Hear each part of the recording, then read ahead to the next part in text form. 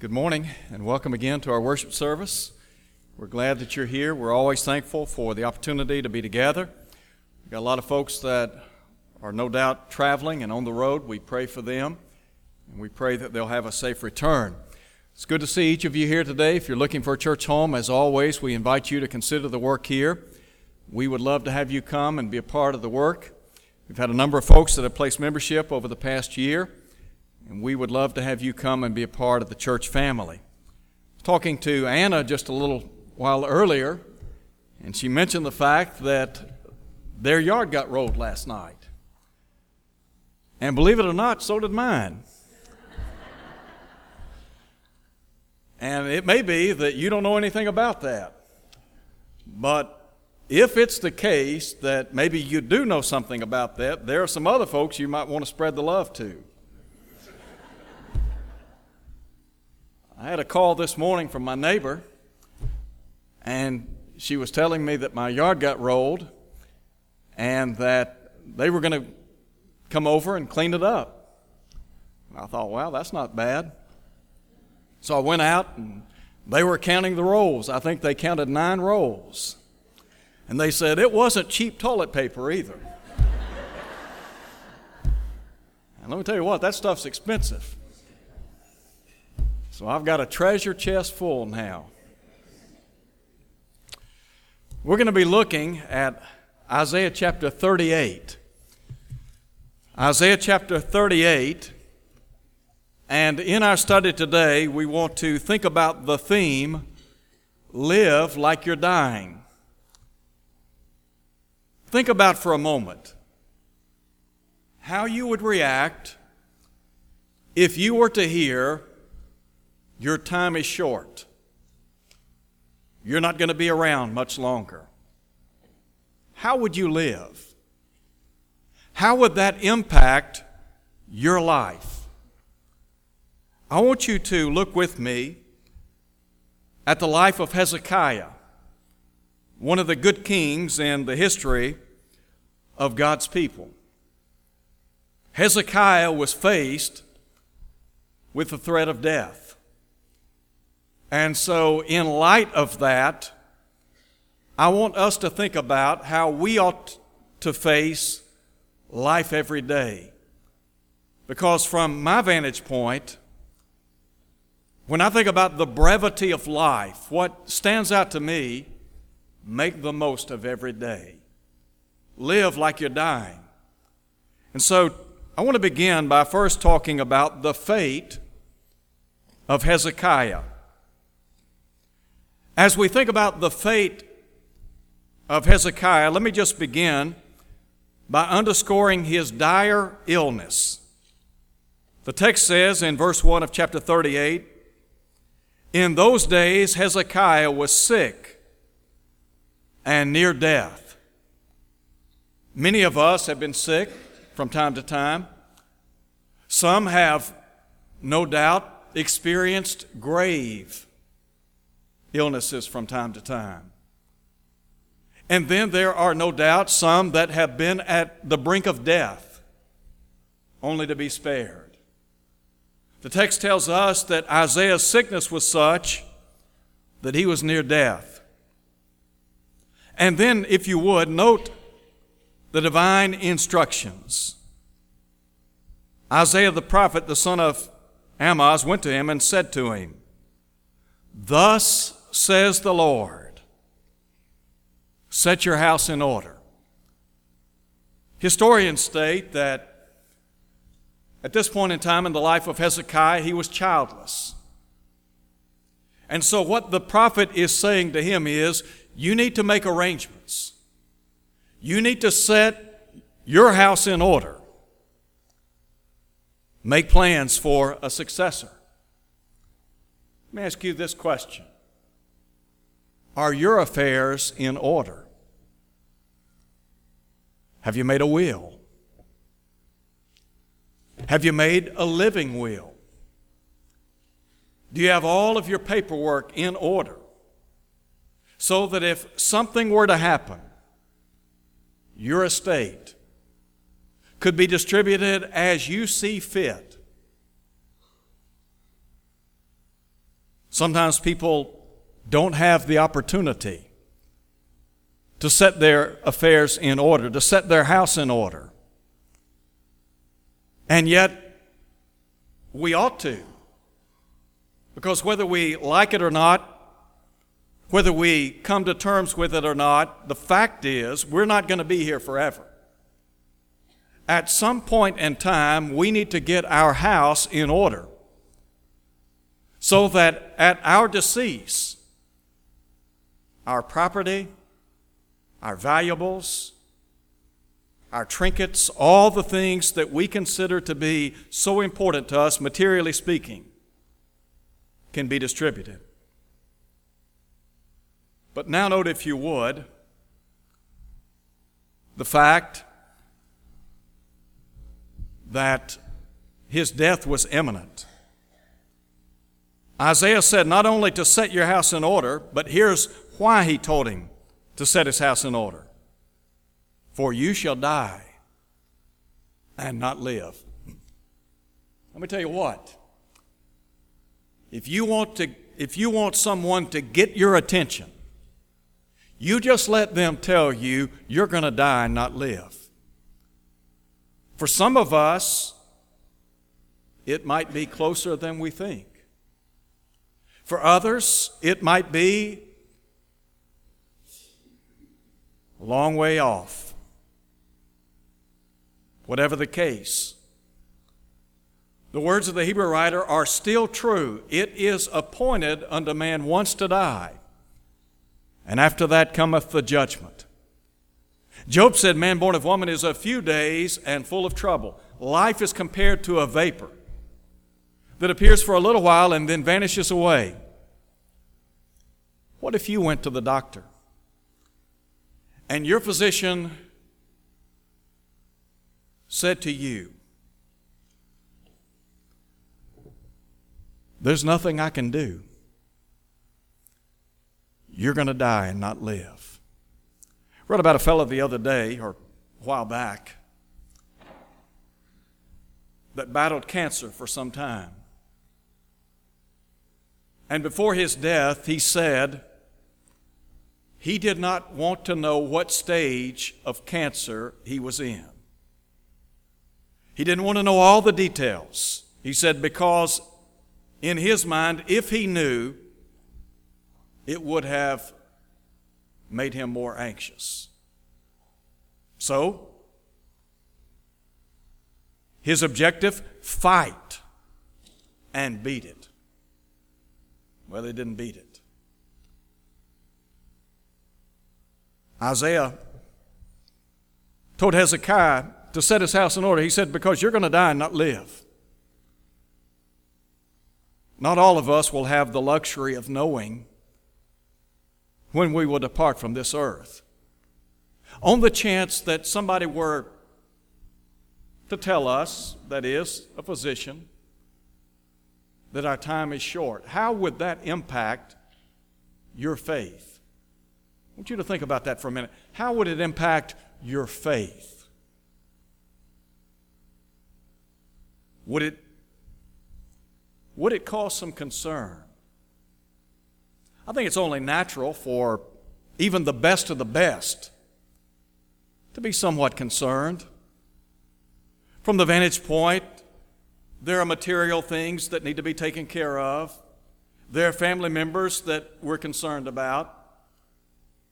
What about our faith?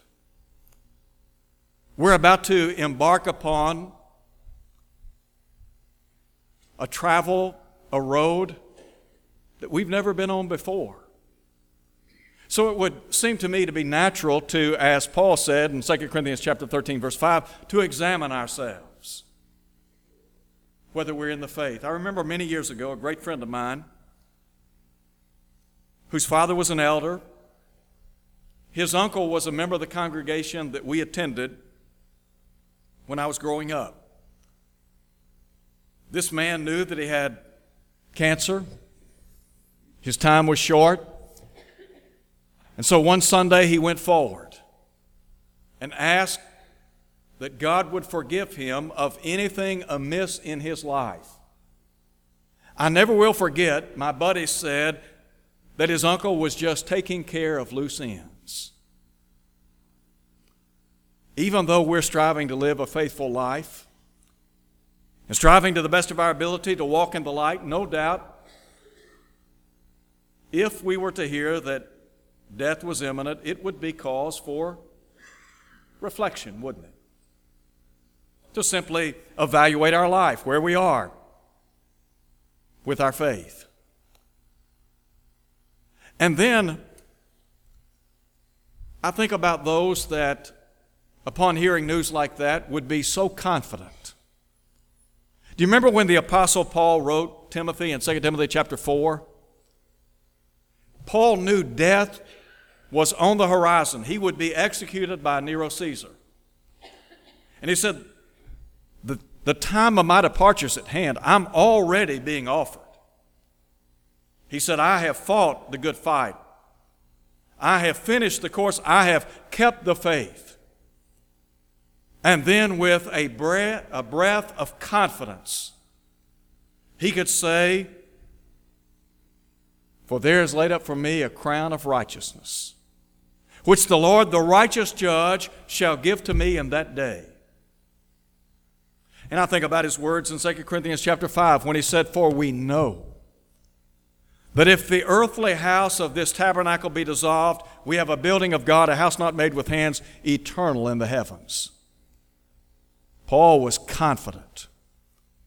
So even though death was on the horizon, Paul, with great confidence, could say, I know whom I believed, and am persuaded that he is able to keep that which I have committed unto him against that day. And then I think about those that would have cause for alarm. The doctor has just given the verdict. Not going to make it. Death is looming. I think about those individuals that have delayed doing what they've needed to do for a long time. Obey the gospel. From a positive vantage point, the beauty, the silver lining is at least a person in that condition has the opportunity, the time, to make it right before it's too late. Because you see, Jesus said, he that believeth and is baptized shall be saved. He that believeth not shall be condemned. To step outside this veil of existence without God, lost forever. Forever and ever. There are folks in the church that have been unfaithful for a long time. They haven't been what they ought to be. They, like those of whom Peter wrote in 2 Peter chapter 2, verse 15, they have forsaken the right way. They have been allured by the devil back into the world. And as Peter said in the long ago, the latter state is worse than the beginning. Oh, it would have been better for them not to have known the way of righteousness than after having known it, to turn from the holy commandment delivered unto them. Lost. In a lost condition. So, were we to receive news like that, where would we find ourselves? Would there be concern, confidence, cause for alarm? Where would you stack up? There's a second thing I want you to see in our study. It has to do with the state. I said we would talk about the fate of Hezekiah, but now we talk about the state of Hezekiah. What about his mental outlook? His disposition after hearing such sobering news. Listen to what is said in verse 2. I want to preface reading this verse by saying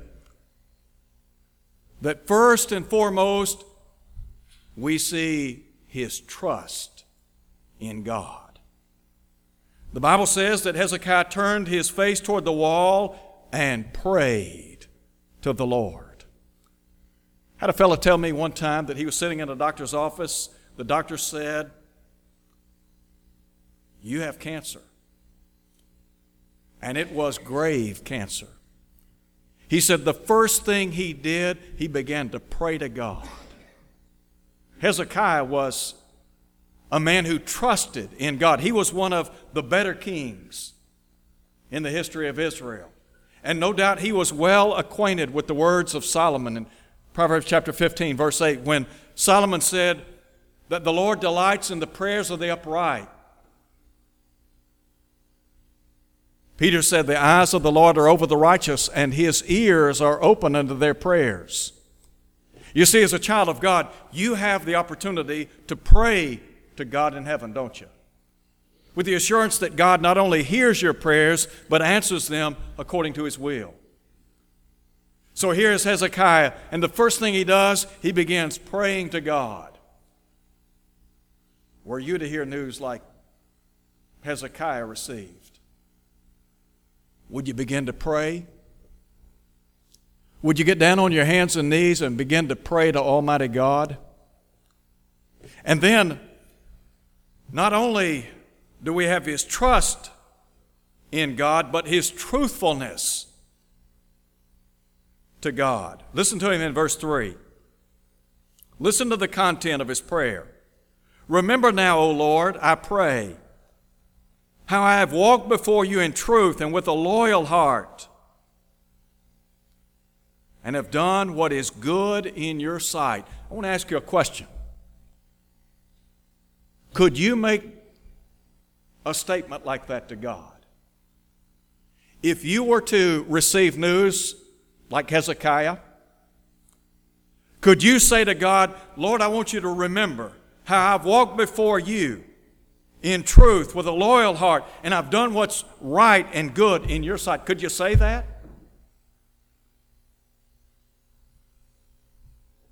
Or would you have to confess, "Lord, I haven't been what I ought to be. I've not been living for you. I haven't been devoting my time and talents and treasures to you. You haven't been first in my life. You've been an afterthought rather than the main thought in my life." Is that what you're telling? Would you have the truthfulness to simply call it as it is? And then thirdly, his tears. The latter part of verse 3. "And Hezekiah wept bitterly." I think most of us, upon hearing the news of our demise, would probably weep. Well, maybe not for ourselves, but we would weep for our family members, for our friends. Maybe we would weep because there are things that we wanted to achieve, things we wanted to do that will go unfulfilled. You ever thought about the fact that at some point in time in your life, you'll sleep for the last time? You'll arise from a restful night, plant your feet on the floor, and that'll be the last time you ever do it. You ever thought about the fact that at some point in time you'll say something to a friend, a family member, maybe a wife, a husband, a son, a daughter, a brother, sister? You'll say something to them, and those will be the final words. Never say another thing. Not long ago, we were visiting a friend, a church family member, And I was thinking about the change of seasons. Have you seen your last fall? Have you seen your last summer? Did you know that there are some folks they won't see next spring? No, they won't see next summer. They won't see next fall. Who's next? Are you next? You think about it. At some point in time, the end's coming. And you'll bid adieu to this world and all the people that you love in this world. The things that you enjoy, the things that you do on a daily basis will be but a distant memory. At some point in time, you'll spend your last day at school, your last day at work. When will the end come for you? We talk about the state of Hezekiah, the fate of Hezekiah, and the date of Hezekiah. First, I want you to see that there was a response to his supplication. Verse 4, Then the word of the Lord came to Isaiah, saying, Go and say to Hezekiah, Thus says the Lord, the God of David your father, I have heard your prayer. Note that. God said, I have heard your prayer. Every faithful child of God who lifts his or her voice in prayer to God is heard. God said, I have heard your prayer. And then, note if you would, I have seen your tears. Audibly, God heard him. Visibly, God saw him. There is not a tear you shed in this life that God is not mindful of. There is not a prayer you utter on earth that God doesn't hear. And so, God responds to his prayer.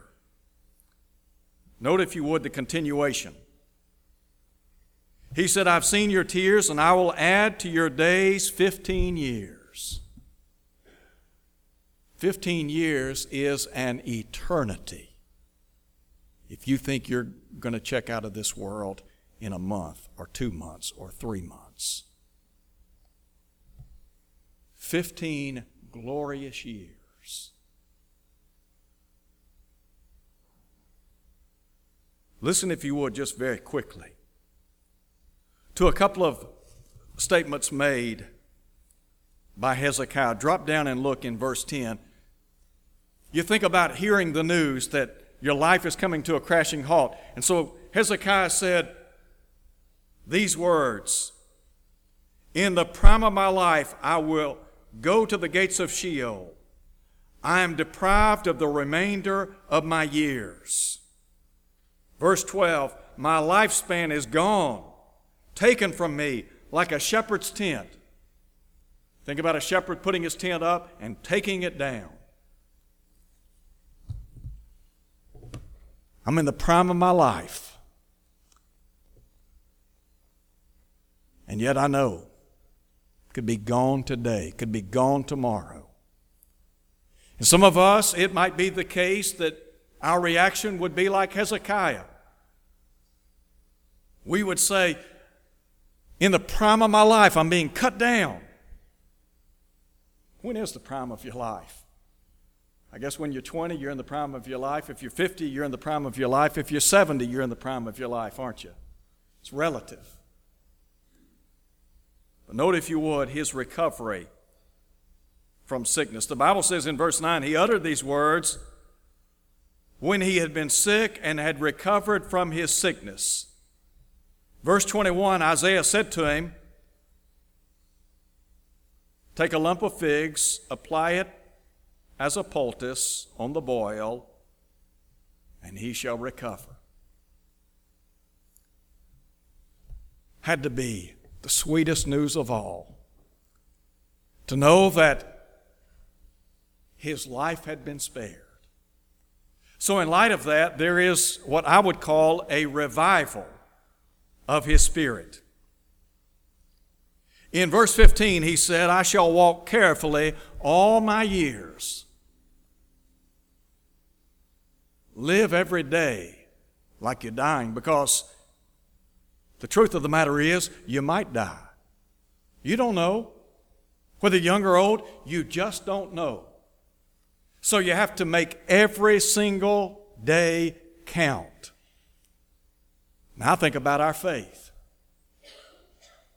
Sometimes we treat our faith recklessly, carelessly, negligently.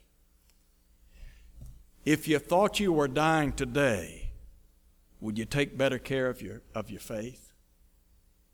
Would it mean more to you?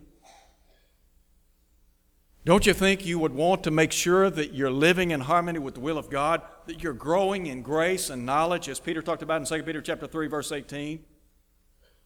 Don't you think that you would want to build up an arsenal of Scripture in your heart? That you'd want to be praying to God on a daily basis, so when the end comes, like Paul, you could say, there is laid up for me a crown of righteousness. You're not scared. You're not fearful. You're not afraid to die. Matter of fact, you welcome it. Because as Paul said, to live is Christ, to die is gain. To depart and be with Christ, far better. If I live, wonderful. If I die, even better. Why? Because I can go home and be with God. Would you take better care of your faith? If you thought today was the last day of your life, would you be back tonight? Be honest. If you thought you were going to check out of this world at midnight tonight, where would you be at 6 o'clock tonight? Where would you be? Would you be back here? I bet you wouldn't be home in front of the television set, would you? You wouldn't be in Macy's tonight at 6 o'clock, would you? No, I'll tell you where you'd be. You'd be right here. You'd be right back here tonight. Why? Because today's the last day. You really think you want to go and meet God? Having had an opportunity to meet with His saints, to commune with Him and worship, and you're going to spend time in the department store? You're going to go play basketball? You're going to go work out at a gym? You really think that's what you're going to do? Not a chance. I'll tell you what, this building would be filled to capacity. You'd be back. That's why you need to live like you're dying, because you might. What about your family? How would you treat your family? Would you treat them better than you do now? If you're a husband and you're a dictator in the home and you run roughshod over your wife and you mistreat her, would you change? Would you want to stand before God tonight and tell God, I haven't been a spiritual leader in the home? I haven't loved my wife as I love Christ and the church? Is that how you want to meet God? As a wife?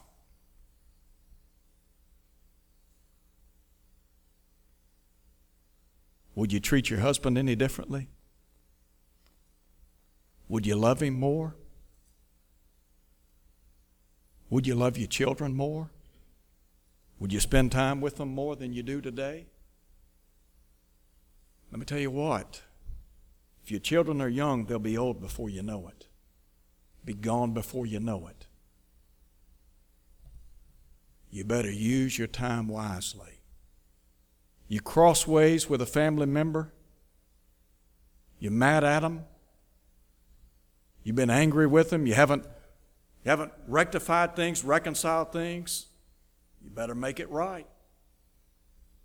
If this were your last day, are there some people that you'd need to get on the telephone with and say, you know what, we've been crossways, and I did this or I said this, and I want you to forgive me.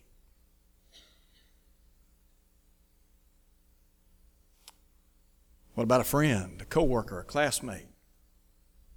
You at odds with somebody like that? Don't you think you'd want to meet God knowing that no hard feelings, no animosity, no bitterness, wrath? If you thought today were your last day, we talk about living like you're dying. You tell your wife you love her. You tell your husband you love him. How much do you tell your children? I love you. I care about you. Would you tell them that? Would you tell a friend, I love you, like a brother, like a sister?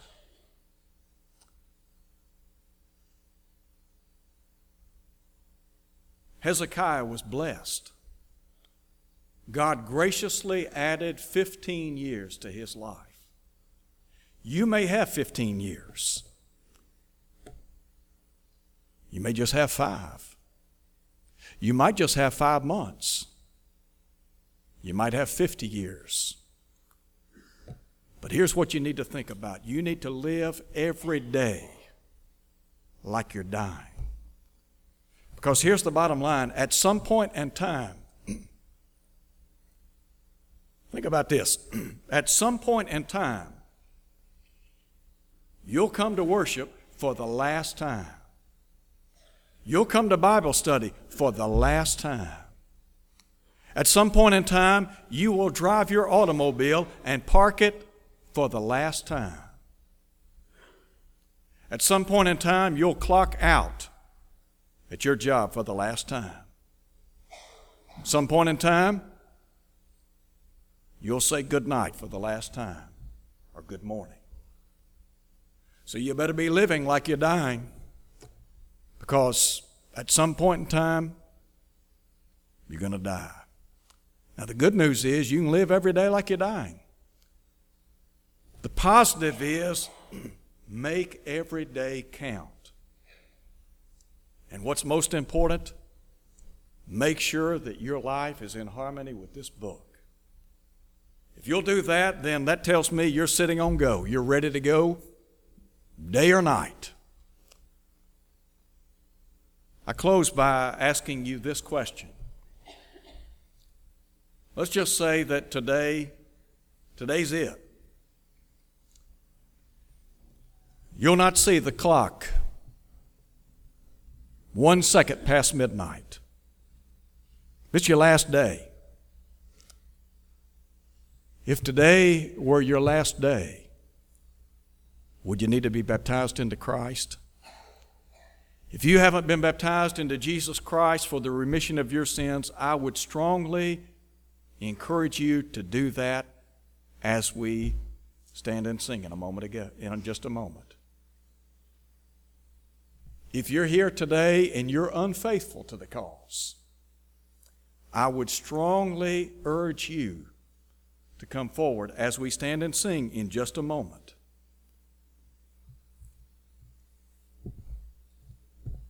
Could be your last invitation. Last time you'll ever hear somebody say, he that believeth and is baptized shall be saved. He that believeth not shall be condemned. Maybe the last time you'll ever hear somebody plead with you to confess your faults one to another. I hope this isn't your last time, but if it were, and you're not where you need to be, don't leave here today without making it right. It'll be too late someday. Better make it right today as we stand and sing.